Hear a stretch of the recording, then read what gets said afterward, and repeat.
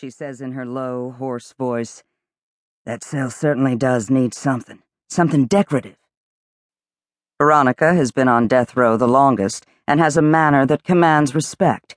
Something about the way she holds her shoulders back and peppers her statements with words like certainly, absolutely, and indeed. She's 63 years old and wears her white hair in a bun. Her skin is loose and she is fleshy, wide at the hips. She rises from her cot and wraps one of her veined hands around a metal bar.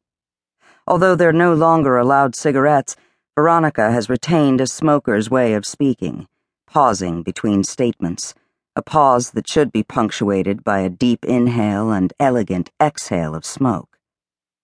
They wait, and Veronica decrees, "Art." "Excuse me," says Karen. "Art," says Veronica.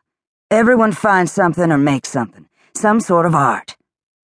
"Let her do it herself," says Karen. She points to Veronica's cell. "You don't want someone else's crap on your wall, you know." Veronica turns to look at her cell, which is filled with yellowing photographs. She has wedding pictures of herself with all her husbands. Alan, Grady, Bill, Patrick, Stephen, another Bill, Chuck. In the earliest pictures, she's small-boned, engulfed in dresses like cakes, layered and creamy. Over the years, her body grows solid, and her wedding dresses become darker and more spare.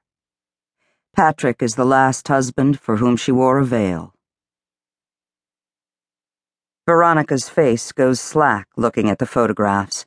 She's lost in one of her wedding days, spinning on a dance floor while the band plays Starlight Melody and her new husband presses his warm lips to her forehead.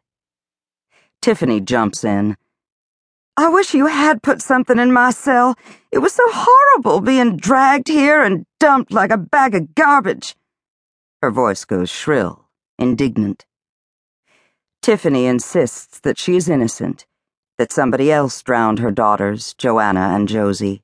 Somebody else took them to the pond behind Tiffany's house and put rocks in the girls' matching sleeping suits.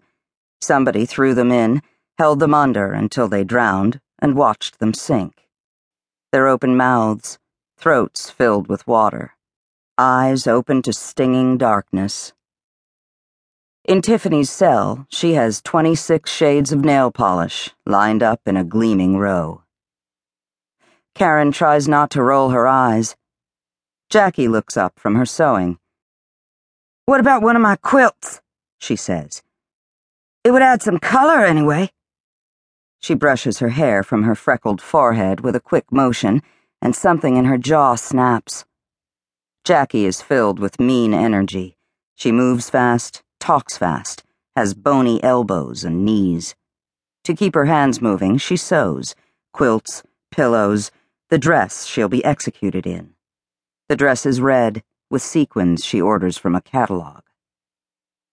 They'll only let her have one dull needle, so her sewing goes pretty slowly.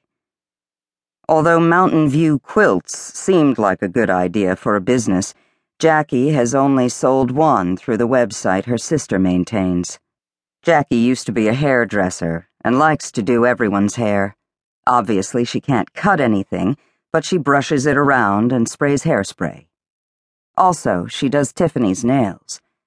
She's due to be executed in a month. "I think the Satan killer would love a quilt," says Tiffany, looking at Veronica. "She can have this green one," says Jackie. "It's all fucked up." She gestures to a quilt that's uneven and badly stitched. Karen reaches both arms behind her and pulls her thin ponytail taut. "Fine," she says. "Go ahead and make some art." Veronica is still staring at her photographs. She does this, fades from the situation at hand. They all assume Veronica won't make anything for the empty cell. Besides disguising the taste of arsenic in home-cooked dinners, she isn't really talented in domestic arts. They've already seen the Satan killer on TV. She's black, like Karen. Her name is Charlene Jones. She's 19 years old. Karen, who since childhood has been unable to ignore the dark